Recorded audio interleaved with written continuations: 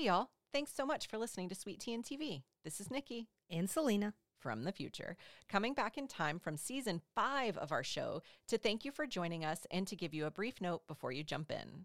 As we're recording this, we're in 2023. We started this podcast in 2021, so we've had a little more experience since we started. In particular, when we think about the first season, we'll never not think about the audio quality. Boy, we struggled.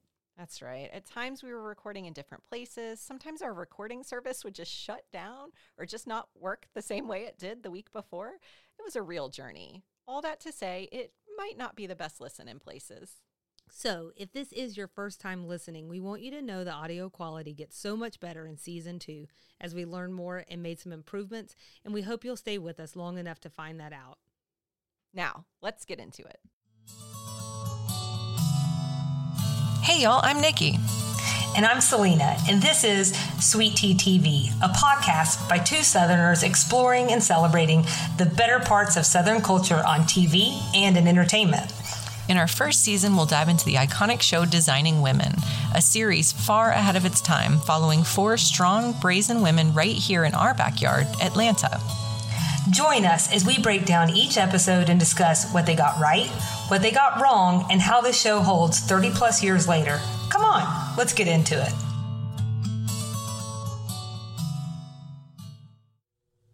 All right, I'm recording. Should we do any vocal exercises? Anything you want to do to warm yourself up? Well, it's been a while since I've done a vocal exercise. I'm thinking of Polly picked a pumpernickel. Pillows. Palpable. Okay. We probably don't need to take listeners along that journey with us necessarily. But yeah, okay. So we're here. We're ready for the Designing Women pilot episode, incidentally the pilot episode of the Sweet Tea and TV podcast. I'm Nikki. And I'm Selena. And Selena, is there anything you want to tell anybody about the show or anything they should know about us? Well, I think as a listener, it's probably helpful to know a little bit about us. And, but as good Southerners, we are fairly long-winded and we didn't want to put you through that. So we are going to talk a little bit about ourselves and share with you some background on our Southern resumes, how we know each other, and really kind of diving into why we're doing this and the things that we hope to achieve with the listener. But we've pulled that out into a separate episode, a prologue, if you will. And so folks can tune into that to hear more about us. Otherwise, I think maybe, Nikki, if you can just give us like some direction on what way the show's going to go, and we'll be good. And I'm thinking, Selena, that we'll probably cover like 1 to 2 episodes per podcast. It'll really sort of depend how the show goes. Yeah, no, absolutely. And then I think what we can do also is we'll try and give a heads up so that folks who do decide they want to follow along can do so, where they can watch the episode prior to tuning in to listening to us and joining this conversation so that everybody feels caught up. For those who are sitting there wondering, hey, crazy ladies, we don't know where to find this. Designing Women is available on Hulu. That's where I'm watching it. Nikki, that's where you're watching it.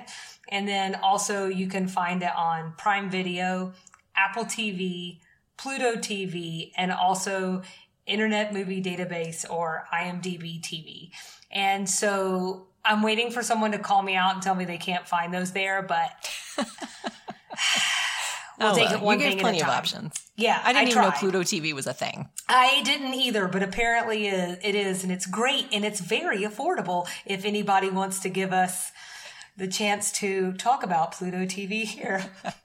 Just kidding. I'm sure they'll be clamoring for a spot on our show. Well, I am super well spoken. So there's like a million ways to watch it. I think probably the one of the most important things for people to know is that it's a 1980s show, which means it has its own world of things to talk about. I am sure there will be fashion. We've got the whole Southern piece covered. So if we were to get in a time machine and go back to 1986, what would be going on then? Yeah, so I did do a little digging. No one do your math. Nikki and I, in addition to knowing each other for a decade, working together for a decade, and now trying to tackle a podcast together, were also born in the same year.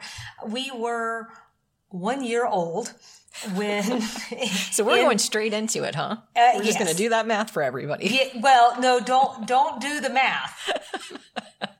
And if you're like me, you might still need to get out a calculator. But whatever. What I'm trying to get around to is we can't really do Total Recall from 1986. So just to give everybody a little primer as we step back in time, Ronald Reagan was the president. And it was also the year of the Iran-Contra affair, or when that erupted, which revealed secret arm deals. Moving on, something that also is really interesting, I think, and I love doing this. I don't know if anybody goes. You grab the cards of the year you were born, and you just sort of look through and see like how things have changed. So it's fun, right? Like, yeah. So in 1986. Let's do a little breakdown. Average income, $22,400. The average cost of a new house, $89,430. Oh my gosh. Yeah. So, same as today. Samesies. And then the average cost of a new car, wait for it, $9,255. Holy moly. Yeah. Gallon of gas, 89 cents. I want to say that, for the record, though, high school, which wasn't very long ago for me. Just yesterday. Yeah. I feel like it hovered not far from there, but yes. It was less than $1. Thing. Yeah, right? Yeah. So, and then a pound of bacon, $1.75. This one feels like a random thing to compare to, but as a 30-something who buys a lot of groceries, bacon is really expensive. Yeah. It's really, I can tell you I spent a lot more than $1.75 on bacon. Especially if you're getting like the nitrite-free bacon. I mean, even when you're trying to get something affordable, you're still looking at like $6. Just ballparking. I never buy bacon. I'm vegan. Lies. So, yeah, whatever. Pop culture wise, top 5 TV shows: The Cosby Show, Family Ties, Cheers, Murder, She Wrote. You like this one, Nikki? Yo Show, Golden Girls. Woohoo! Yeah. We got to cover that one at some point in the podcast. Yes. And that will be a first time for me because I've only ever seen the smattering of episodes. Which is unbelievable to me. I know. It's really unforgivable, but we'll educate you. That's good. I would like to learn something. One other thing to mention is that Oprah debuts nationally in September in 1986. Again, that's just one of those things like Oprah's been off the air now for 10 years. Yeah. And this is when she went national. And then, so we've got let's think about the music at that time. Take My Breath Away by Berlin and Stuck With You by Huey Lewis and the News were number 1 Billboard toppers. If you don't know them, look them up because guess what? If we sing them, we have to pay for them. So, and then I love this because this movie holds number 1 at the box office when you look as a whole for the year. Top Gun. If you haven't seen it, you're missing out. If you look at the specific year or time period within which Designing Women premiered, Crocodile Dundee was number 1 at the box office. I can't say this for sure, but my guess is it doesn't hold. But you know what? I should go back and rewatch it because I could be wrong. And then I have to give a little love to Annie Potts, who apparently I'm most connected with, or Mary Jo Shively, because she played scene-stealing Iona, who was the boss and mentor and mother figure to Andy in one of my very, very favorite movies, Pretty in Pink. So, just big love there. Oh, yeah. I remember that. Was that in Yeah. 1986? It was, in fact. So that movie came out, I think, in April, and then Designing Women premieres in the fall. We've talked a lot and we haven't even touched on Designing Women. So, what is Designing Women? IMDb says it's the misadventures of 4 women and their handyman running a design firm in Atlanta, Georgia. Outspoken feminist Julia Sugarbaker runs a design firm out of her Atlanta home, along with her shallow ex-beauty queen sister Suzanne, divorced mother Mary Jo, and naive country girl Charlene. So that's it. Wikipedia added, which is probably important context. Julia is the co-founder and president of Sugarbakers. She's partnered with Suzanne, who is her younger sister. Charlene worked as a secretary for Julia's late husband, Hayden, and has half her savings invested in Sugarbakers, which they allude to in the first episode. She's also an office manager, and she's the next-door neighbor of Mary Jo, who's recently divorced. Mary Jo is the main interior designer and also a full partner. And so then there's this other character, Anthony, who we have not met yet. I am vaguely familiar with Anthony as a person, as a character, but I don't really know much about him. Apparently, he's a substantial part of the show. And I think when we get into an episode maybe with Anthony, we can talk about his backstory. I read kind of the spoiler of it as I was pulling these notes together and was like, oh, I feel like I don't really want to get into that yet. I feel like that's something that should come later. Yeah, that makes sense. So the creator is Linda Bloodworth Thomason. It premiered on September 29th, 1986, and the finale was May 24th, 1993. Our stars are Delta Burke, Dixie Carter, Annie Potts, Jean Smart, Meshack Taylor. 7 seasons, 163 episodes, 18 Emmy nominations, with 1 win for hairstyling, which feels very Southern to me, if you ask me. Yeah, that's true. I was sort of looking at it like all that and a hairstyle award, but yeah. But doesn't that seem somewhat right for a woman-led show? Doesn't that seem par for the course? Par for the course is absolutely right. So it just seems like fitting somehow in a sad, depressing way. Yeah. All right, so we're here.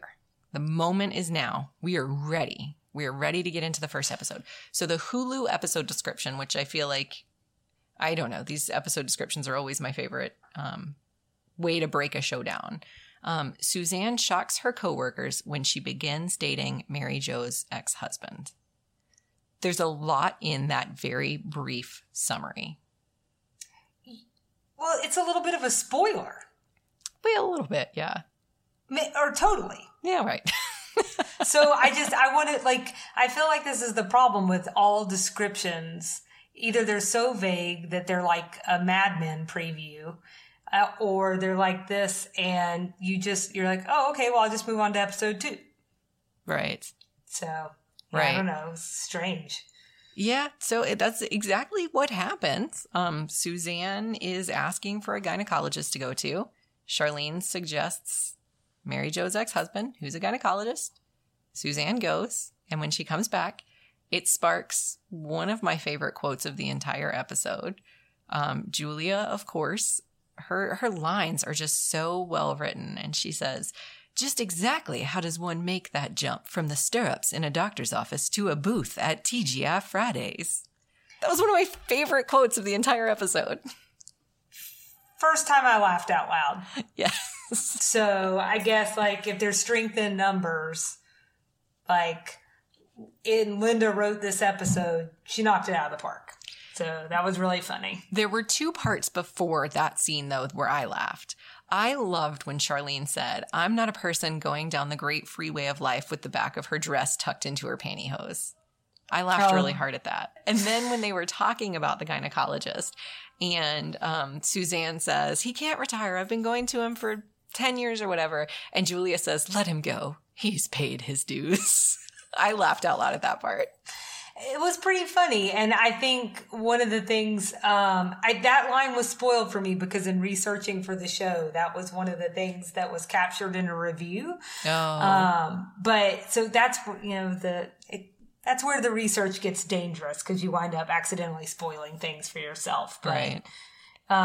It definitely did make me laugh. So if we get around to kind of that, how this all comes together, via the description that we get or the spoiler, Suzanne winds up going to Mary Jo's ex-husband as her gynecologist. Can we pause right there? Is that okay for us to pause on that and talk about how weird that is? It was a weird setup.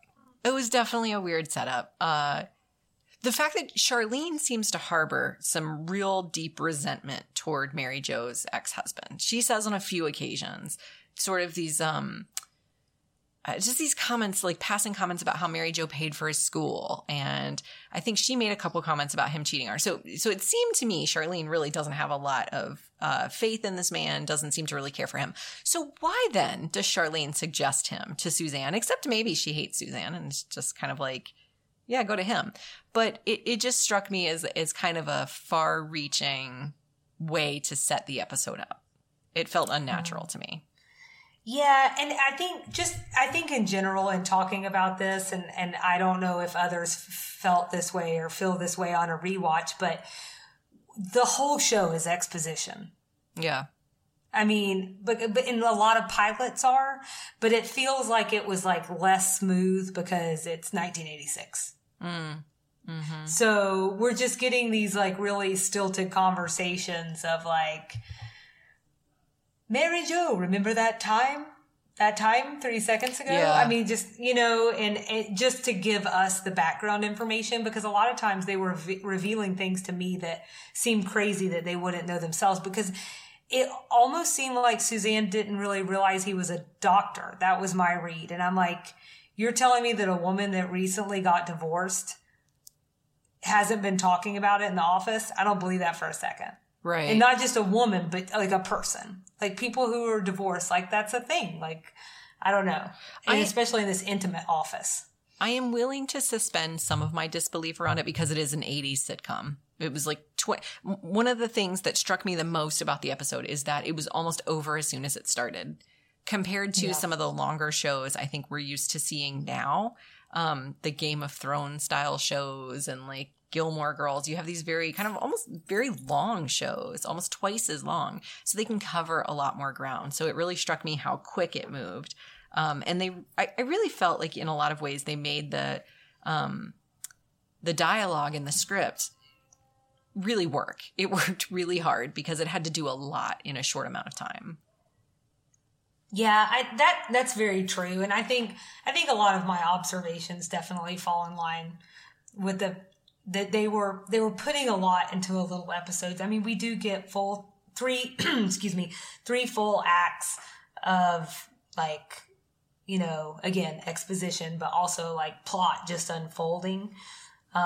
So I think that's very fair.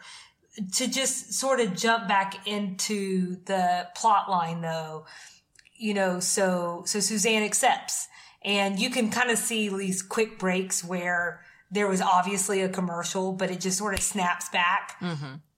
And the next thing that we see is that Suzanne is sitting there in sunglasses inside, so that's fine. And Julia breaks the plot line. It's 3 hours later, and she is dating Mary Jo's ex-husband. I had a lot to unpack from that. Mm-hmm. I don't know about you. Mm-hmm. So, I mean, we've already covered the fact that, we'll give them some breaks because this is a pilot. They needed to let us know a lot of things. They're putting a lot in one episode, and all that's fine. But, are we to believe that, I mean, how did this happen? Did he actually give the examination? And then they decided to go on a date? She said it was only a consultation in his front office. Okay, I feel so much better about that. I can't remember exactly how she said it, but it was just a meeting in the front office. Because I had the same question. Okay. And no, she says it was just a meeting, because I was like, that would be super awkward. And like, are we to believe that? And then what does that mean? That says a lot, that he would do an examination and immediately want to take this woman out. So like, what did he find? Exactly. Magic. Well, so the most unbelievable part of all of this to me, an appointment with the doctor in one day. Yeah, sure. Right. Not even in just one day, like 1 minute. Life was different. Yes, it was healthcare was better in the 80s, I hear. But she called in a favor, too, because she had a friend. So maybe she got put to the front of the line. Who's to say, Selena? That's true. Again, this is all about suspending reality and having a good time. That I feel like is what 80s and early 90s sitcoms were all about. Yeah, no, absolutely. I think the next thing that sort of... So, okay, Mary Jo is clearly not okay with this. Obviously. Right? Yeah, she is pissed. This felt very... Okay, I can only speak from a Southern woman's perspective. This idea of like, kind of almost like a passive-aggressive kind of... I don't know. I feel Aren't we trained in that? Yes, it is. It is 101 in our trainings next to biscuit identification and, sweet tea when nobody else has it. So I don't know, but yeah, there was just something there that felt, first of all, it was really funny, and I love some of the way they use these lines, but yeah. Hey, there were some really good lines in this part. I think you had a favorite or two. I don't know if you wanted to share what your favorite lines were around this area. I died laughing. I died laughing when Suzanne said to Mary Jo, how did she say it? Something about their electric attraction. I swear I don't mean that bitchy. And then fast forward just like 30 seconds. I mean, it was almost nothing. And Julia came back with a joke about female morality, basically, and alluding to the fact that Suzanne's bed is like a fast food restaurant. And she said, and I swear I don't mean that bitchy. And it was just the funniest, just the almost immediate callback. But the fact that in 1986 they were saying, I swear I don't mean that bitchy. I don't know. Something about that whole situation just made me die laughing. And I feel, again, I don't know if it's Southern, don't know if it's girl code, I don't know. But we do oftentimes say things that are sort of passive aggressive or backhanded compliments, and then like couch it with, I swear I don't mean to be mean, or I don't mean to be rude, but, and that whole scene reeked of that. And I just thought it was so funny how Julia turned it on Suzanne immediately. That's the kind of quick wit I wish I had in my own life. Well, and good comedic timing, right? Because that's what it's all about. And that's not an easy thing to master. So you kind of see Dixie Carter. She's just like right out of the gate, pilot episode. She's showing you what she's got. And I think that's like, we kind of know, we're starting to get that glint of like what we're going to get from Julia in coming episodes, and in this episode for that matter. I will tell you one of my favorite lines from this part of the episode is, so Mary Jo starts talking about like what happened between her and Ted and why they're not together anymore. And when she said that the nurses he hired all had life-threatening breasts, I thought I was going to fall out of my chair. I also want that to be my nickname from now on. So just gonna do a plug there for that to be mine. Maybe it'll stick. Yeah, but I love that. And she says, I thought seeing female patients all day would make him numb. Instead, he developed a high tolerance. A high tolerance. The way she says it. Well, this whole part, right, which I feel like if we're going to talk about 80s TV versus now, everything is like so heavily like innuendo. They're talking about vaginas, right? Doesn't get more on the nose than that. They didn't make him an ENT. So I just thought that was really interesting. And I think I think they would have been much more direct in today's TV. Yeah. But that was definitely something that hit me. Yes, I agree. And then the last line that I thought was really good was, even though like it's kind of messed up, but like I said, she's Mary Jo saying everything's okay. And you can just, oh, it's fine. And then she shuts the door when Suzanne shuts the door on her way out. And she's like, bitch. And when she did that, I was just like, okay. It cracked me up, but it definitely like kind of told you, like it told you everything that you suspected, but now you know for sure. Yeah. And I actually looked it up and couldn't find it, but I did not think the FCC allowed you to say that word. Yeah. I thought that was still one of the 7 deadly words. I could almost swear I remember when they started to allow that to be said on television. And like the networks almost made a joke of it. And in their promos, I want to say this is in the mid-90s, and I looked and I couldn't find it. I might look again because I'm pretty annoyed I couldn't find it. But you should look again, because it actually struck me that they used it in so many ways, so many different times throughout the episode. Yeah. And I don't know, like, and I mean, I don't care, but I just thought it was funny because I was like, were they getting dinged for this and just did it anyway? I wasn't sure. Did they dub over her saying something different? Yeah, I don't know. Well, okay. And then one thing, because I know we need to move on, but I just wanted to say, because you told me that you watched this show already, the history of swear words. Mm-hmm. And I just noticed on, in looking up, trying to find the FCC stuff, I found an article that was talking about a history of swear words, and specifically the word bitch. And, that the use of that word spiked during the suffragette movement in the 1920s. And then again during the feminist movies in the 1970s. Here's the kicker. It was not identified in the dictionary as a disparaging word until, you want to take a guess? Oh gosh, I don't know if I want to. I don't know. The 90s? 2015. What? Yeah. Isn't that par for the course as a woman? We Yeah, don't even get our own swear word.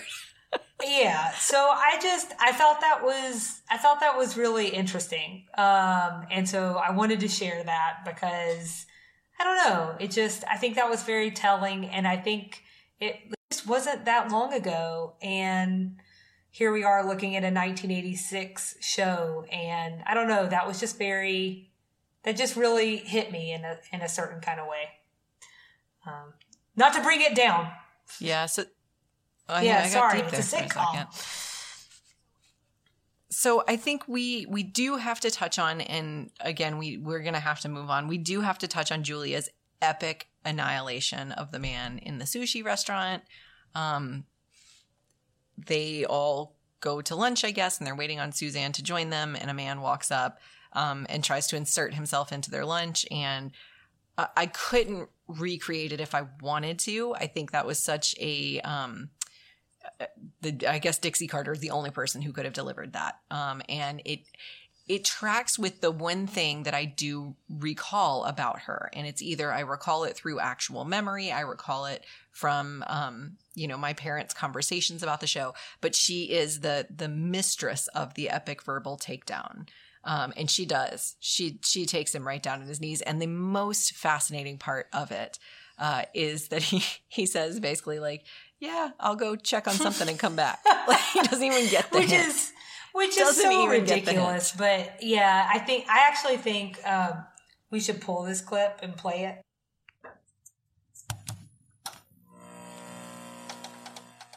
Excuse me, but you lovely ladies look like you're in need of a little male companionship here. Trust me when I tell you that you have completely misassessed the situation at this table. Sense of humor. I like that. You're, Charlene Fraser. No kidding. I have a sister named Arlene. Oh, really? I have sisters named Marlene, Darlene, and Harlene. I have a brother named Skip. Allow me to introduce myself. Ray Don Simpson. Well, there's no need for introductions, Ray Don. We know who you are. You do? Of course. You're the guy who's always wherever women gather or try to be alone.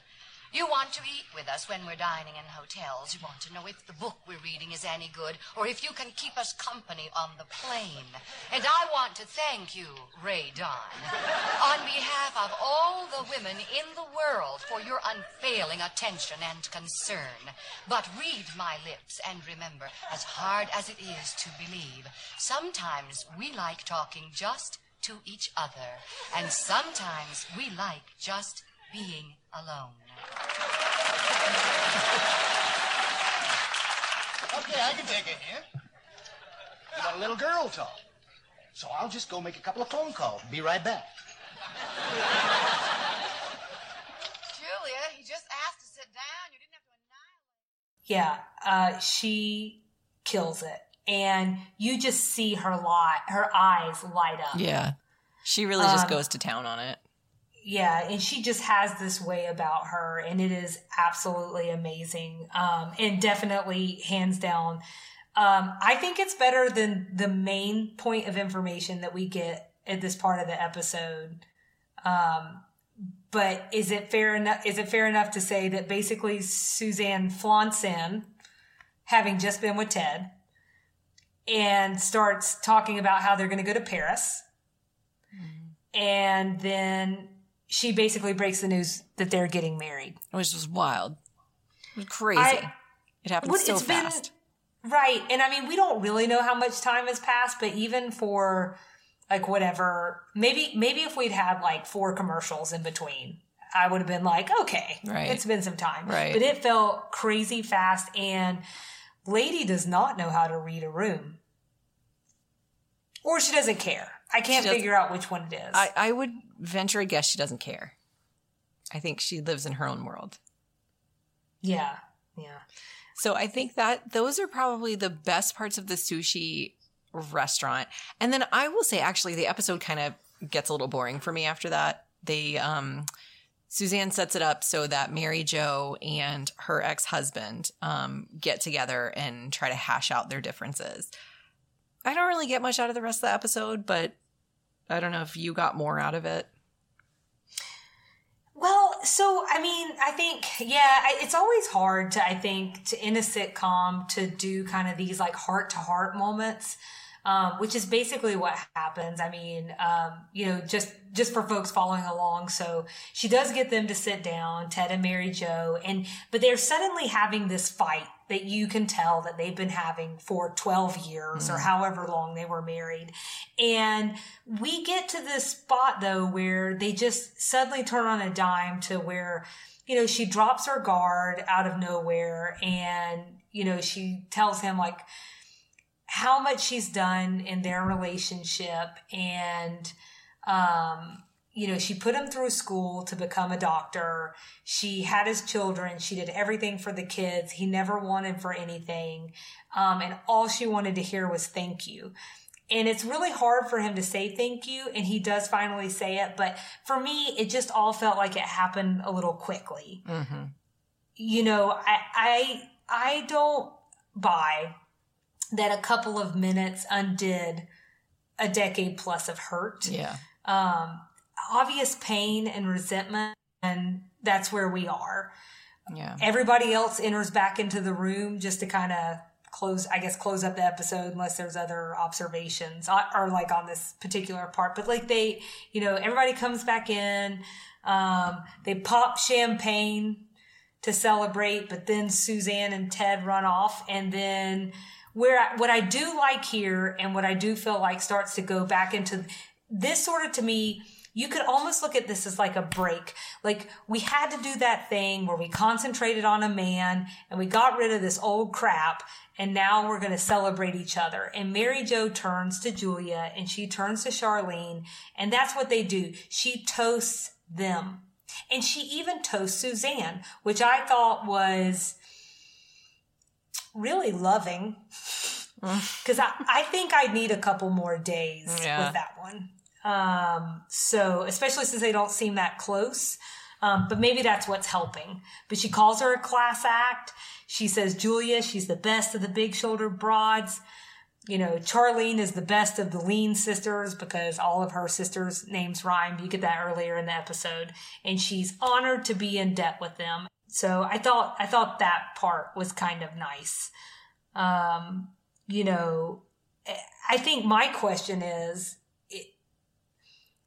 on this one episode alone, is someone going to be invested enough to watch episode 2? Because they sow the conflict and then they resolve the conflict. Right.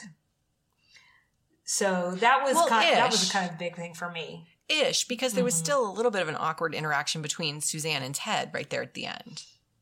Right? Yeah, I think we got a hint of things to come, right? I don't know that this relationship that happened in a doctor's office and 5 minutes ago is destined to last. And that I really don't remember at all.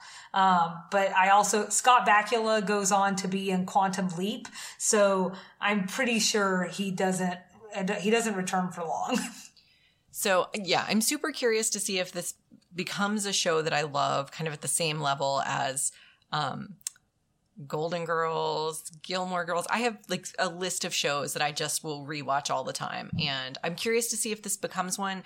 I would say based on the first episode alone, it's going to be a tough hill to climb. But it covered a lot of groundwork. It did everything a pilot is supposed to do. Typically, a pilot does not draw me in. It is not my favorite episode of any. Like, I don't sit and rewatch pilots. I watch King of Queens is one of my favorite shows. I skipped the entire first season altogether because it's so rocky. They introduce a whole character who never shows back up. So now that I've seen the whole show, I know I'm not going to watch that. So I will obviously stick with it because we're committed now. We're doing this. We're in it. We're in it. We're there. So I will stick with it. I don't know that I would keep watching it. For our show, the Sweet Tea and TV podcast, if we give ourselves a scale of 1 to 5 sweet teas, and you're just rating the show as, how much did you like it? 1 being not so much, 5 being loved it, would rewatch it again. Where would you put it, this pilot episode? I'm going to say 3 out of 5 sweet teas. That's me grading it on a curve because it is an 80s show and we're watching it through a 2021 lens. And I think that's important. For all the right reasons, and I understand this, it was mainly exposition, but that's hard to watch. And there were some unrealistic choices that they made to make the plot work. The big disappointment for me was that I would have almost viewed this like a vignette. Like if it felt like things were resolved enough just at the end of this, whereas I wanted just a little bit more conflict to lure me in. And I think that's because today shows like, it just feels like everything's so big and dramatic. And that's why I'm grading it on a curve for that reason. I think basically the showrunner had 20 minutes to make you love these women so much that alone made you come back. And that's a big risk to take. But you know what? I'm going to take it. Coming back. I think I would give it a 2. A 3 feels generous to me, but I'm on the fence about it. And I think my reasoning probably feeds into the next thing I wanted to talk to you a little bit about. So for me, I thought the dialogue was amazing. I just thought that was amazing writing. Just the quick-wittedness, the fact that within the first 5 minutes, I had a really good sense of who each one of these characters are. And I'm super curious to see if that holds over time. My first impressions of them hold over time. But I felt like I had a really good sense of them. But my criticism is the fact that they're based in Atlanta, the fact that they're Southern was kind of billed, I think, as a big part of the show. And that wasn't really mentioned in any sort of way. Maybe I wanted something a little more on the nose than it was. They mentioned Ansley Park, which is a neighborhood here in Atlanta. But other than that, there really was not that much. And so I wanted to see more Southernness. I wanted to see more Southern representation of a show that was billing itself that way. So for me, I felt like if we're going to kind of get into how Southern is it, I felt like everyone had a slight accent, except oddly, I feel like I didn't hear an accent at all from Suzanne. And honestly, I bought Charlene's the most, which was fascinating because when I looked into it later, I think I found out she's like the non-Southerner of the crew.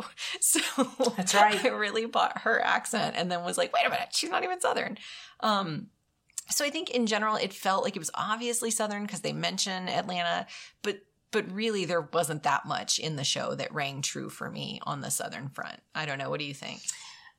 Yeah, I think for me, I think what they did was they sort of checked all the technical boxes. You know, there are Southern accents. It's in Atlanta. They showed actually, we can talk about the house some other time, but that outside shot of that house, I don't know. I think they're going for sort of one of those Atlanta mansion-y style houses, but it actually looks more like French architecture to me. So I don't know if it even hit that necessarily. I mean, we're obviously on a sound stage. I mean, that's fine. I was happy to at least get some sense of place with getting Ansley Park. But I agree. I wanted more. Like, why go with Fridays? Why didn't they go with the Varsity? You know? Yeah. I mean, there were things that they could grasp and include there. So I totally take your point. I thought the accents were overplayed. And so you're right. Everybody except for Jean Smart, who plays Charlene, is actually from the South. So that's kind of an interesting tidbit. But I feel like it's so funny to me that you didn't think Suzanne really had an accent, because for me, it registered as like that over the top kind of Southern that you do in Stale Magnolias. I mean, like I didn't hear that at all from Really? her. I heard that from Julia. Definitely from Julia. Now I'm going to go back and watch because, you know, it only takes you saying that to take me around the bend. I'm like, yes, you're probably right. But that was sort of my impression of both of their accents, is that they were just too over the top. Charlene, they're definite. Is it just me, or are they trying to do like a panhandle accent? I don't know. I don't know. know. But just so you know, before I looked up who was from where, I thought Charlene was the only Southerner. Oh, is yeah, that right? So I did too. Well, that makes me feel better. So whatever's going on, she did a really good job. But Jean Smart is the woman, so we'll get into her at some. We have plenty of time to get into everyone, but she is awesome and probably has the most rockin' career these days. So anyways, if I was going to give it a rating, like a real rating, I give it 4 out of 5 bowls of grits. I did go pretty high, but that's because I think You did go high. But I felt like it, even though it may have been surface, kiddie pool. They checked all the boxes. So for the pilot, I'm going to give them a little bit more leeway as we get into the show. I'm going to toughen up. I'm going to get tough. She's going to get strict. Well, I think it's worth saying as we sort of wrap up talking about episode number 1, I think it's worth saying that it was not the best rated, best reviewed pilot ever. I think you had found maybe that the New York Times and the Washington Post didn't particularly care for it. Is there anything more you want to say on that? No, I think that's absolutely right. One of those other things that we'll link to our website, but that's, I'd say a lukewarm, whatever is what they got out of that. I think they said Golden Girls is better. That's the 4 women you want to watch. So for whatever that's worth. If you have to pick one, pick the elderly women. Which that's nice. Yeah, that's true. Doesn't happen all the time. It's a win-win-win, as Michael Scott would say from The Office. I'm sorry. So I know you were interested in exploring the Bechdel test. Do you want to talk a little bit about that and how you would rate it? Yeah, so the Bechdel test is something that I thought would be nice if we just as we're sort of moving through these episodes, not all the time, but occasionally we just check in. For those who don't know what the Bechdel test is, it is a test where you look at like a piece of content and you look at, one, is there more than one woman? So we can check that box. And then the second box is, do those two women speak to each other? Second box checked, and I think we can definitely check that there. The third box that gets a little tougher, and this is where a lot of shows fall short, even today, as crazy as it may seem, were they talking about anything besides a man? So I think the answer for all three of those is yes. All three of those things happen. However, Well, yeah, that's good. it is good. However, if I was going to look at this proportionally, I'm not sure that we did that well because we spent a lot of time on Ted. We sure did. Too much time on Sure Ted. did. I got to tell you, he didn't seem like much of a prize. I mean, well, Scott Bakula. Yeah, I guess. I mean, it's not about the oh, actor. right. It's about the man who took advantage of his wife for 12 years. Oh, right, the character. I'm sorry. And then hooked up with a lady He'll he met always be 3 hours Quantum ago. Leap to me. Right. So, yes. I think we're talking about two different Scott My Bakulas. bad. Yeah. And I'm such a fan of the show. I don't remember what his name was in Quantum Leap. But yeah, so I think proportionally for me, it's falling a little short and not quite living up to what I'm hopeful that it will live up to in future episodes. So I'm actually hoping we can take a serious turn for a minute. Is that okay? Like, we're in this journey together, Selena. Wherever we need to go, let's go. Okay. So as we're setting up for this podcast and our aim, to watch and review Designing Women together, we want to acknowledge that we've really lost some great actors along the way from the show specifically, 4 actually. And so first up, and the only one we've met so far, would be Dixie Carter, who plays Julia. So she passed in 2010 from complications caused by endometrial cancer. And then in 2014, strangely, we lost 2 actors from the show. Now, neither one of these individuals have been introduced. We did talk a little bit about the first person, Meshack Taylor. He plays Anthony Bouvier. So he died from colorectal cancer. And then there's Jan Hooks. So she joins in later seasons as Charlene's sister, Carlene. She died from throat cancer, again, that same year in 2014. And just this February, Hal Holbrook passed away. I did not see a reason why. Nikki, I don't know if any of your search you did or not. I don't think I remember seeing that. Okay. Yeah, I didn't know if it was like flawed research on my part. But what I can tell you is he was 95 years old. So it's very possible it was just from age. But I think a really important part about Hal Holbrook is that, and that was the actor's name in real life, he was Dixie Carter's husband. He was also a recurring character. And we'll meet him later this season. He's an attorney named Reese Watson. That's really as far as I want to go because I'm not trying to do any spoilers if anybody is watching for the first time. For the purposes of this podcast, sadly, this really means we can't do a lot of things. I don't mean for this to sound crass at all, but like check in on where they are now. Or if they do something cool like a table read or if there was going to be a reunion of any kind, which honestly, with that many characters gone, I don't even know that they could do that. But if they were, it would not include these cast members. So, my sincere hope also with us sharing this now is it keeps listeners, it keeps you guys from doing something I've done several times over the years, which is like getting attached to a character or actor and then just like stumbling across the news that they have passed after you've grown attached to them. Yeah, that is sad. Yeah. So, there's that logistical standpoint, trying to protect y'all a little bit. I mean, we don't even know each other yet, but, I want to be able to do that a little bit for We'll people. be friends, and that's what you would do for a friend. Yeah, absolutely.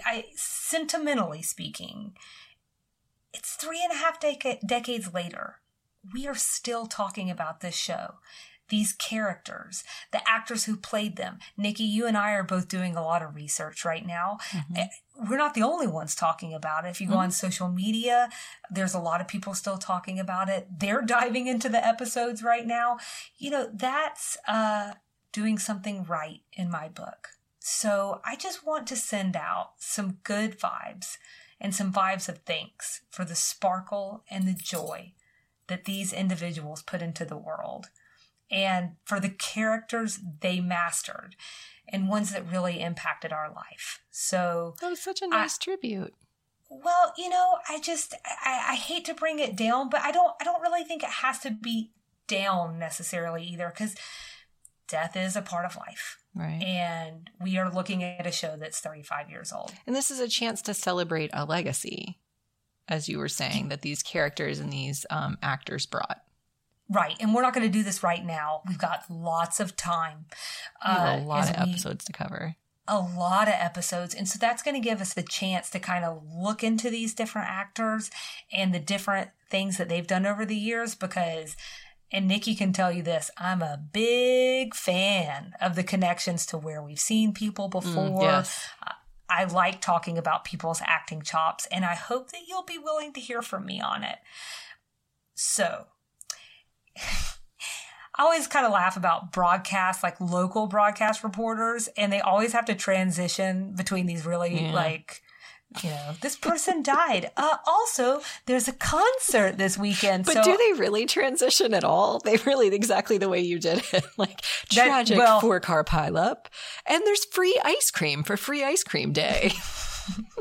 Get your chocolate sauce. Yeah, so I'm about to do that hard turn again out of that and just say that, next week we're going to continue on.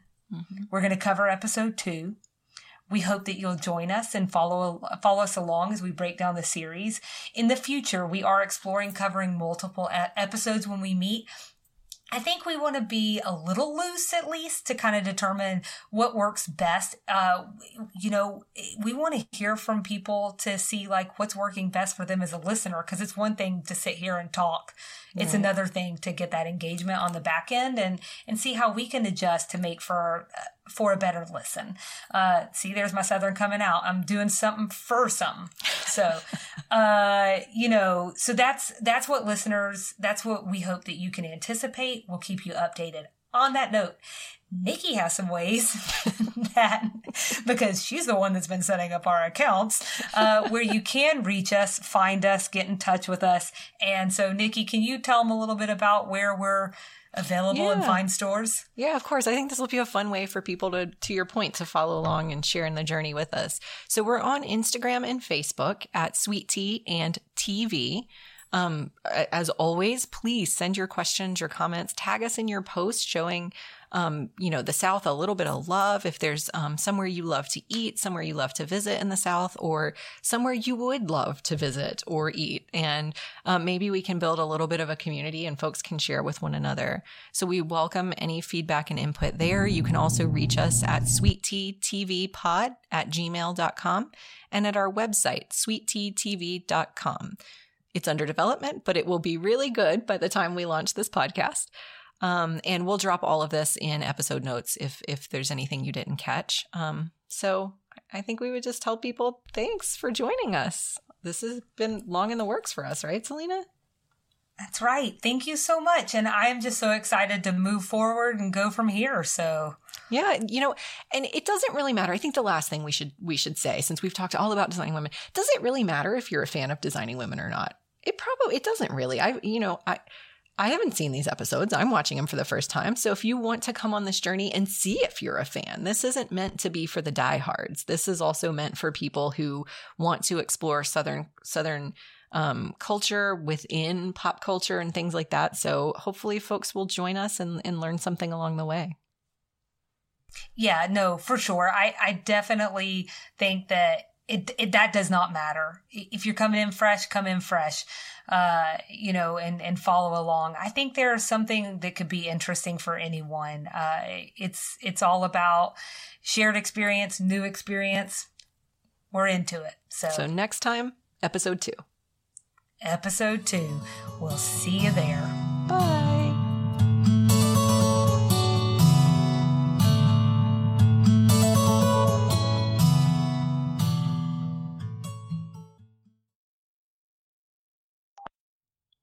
All right, Nikki, we have one more thing that I'd like to do. So we're going to do a segment, and it's going to be called, are you ready for this? I don't know. Am I ready? You tell me. Well, I don't know. Now Be the ready. suspense is there. So let's say yes, I'm ready. Okay, right. End it. It's going to be called, I'll have another sweet tea, extra sugar. That's great. So, but here's what that means, because nobody else is going to know what that means.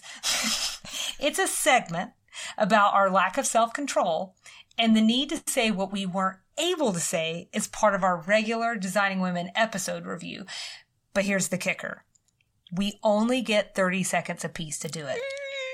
When have we ever been able to say anything in 30 seconds? Never, but it's a challenge. We're going to time each other because that's all we have. Okay. So, All right, I'm going to get my timer ready.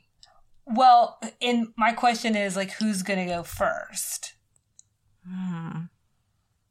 Well, you introed it, so maybe you should go first. Okay. All right. I'm ready. Okay. Yeah. I'm going to give you a countdown. Okay. 5, 4, 3, 2, 1, go. In the opening credits, did you notice that the show creator's husband's name came first? Heavens and stars, I wasn't prepared for a laugh track. Their clients sound terrible. One like the beginning of a Me Too plot, the other a douchebag with marble lions. Harry Belafonte gets a weird mention. He was a confidant of MLK Jr., as well as the first African-American to ever win an Emmy Award. He is also an EGOT winner, meaning that he is part of a very small club of people who have won an Emmy, a Grammy, an Oscar, and a Tony. I'm so glad they said Ainsley Park instead of Buckhead. Makes it sound like they did the research. Good grief, they loved a smoky eye and some serious rouge in the 80s. You're out. You're done. You're done. You're done. It's almost up. Oh my gosh. I don't know if I need a full 30. I mean, you had a whole lot more you didn't get to say. Maybe I talked too much. But no. We both talked too much. It's fine. That's why we're doing this. But I made it in 30 seconds. That's all I cared about. You did, man. That was that was amazing. That was incredible. I'm sweating now. All right, I'm pulling up the clock. Oh, mine's not nearly as formal. Mine is literally my notes from the episode, my handwritten notes that I felt like I didn't get a chance to say in the show. That's fine. No, not nearly as good as yours, but I can do this. It's everybody for themselves. Okay, I can do this. All right, I'm gonna catch you down. Okay. 3, 2, 1, go. So I really wanted to capture my character first impressions. Charlene told a joke and cracked herself up in the very first intro. Mary Jo seemed really high-strung and talked a lot. Julia was very to the point in all business, and Suzanne was super breezy. I would love to know if I follow through that the whole series and if I really think that's the characters they are. Also, Charlene took her earring out to answer the phone. If that's not the most 80s thing I've ever seen in my life, I don't know what it is. And I just feel like we need to keep our eyes on 80s sort of things like that. Done. There you go. That was good. And that, people, is sweet tea, extra sugar.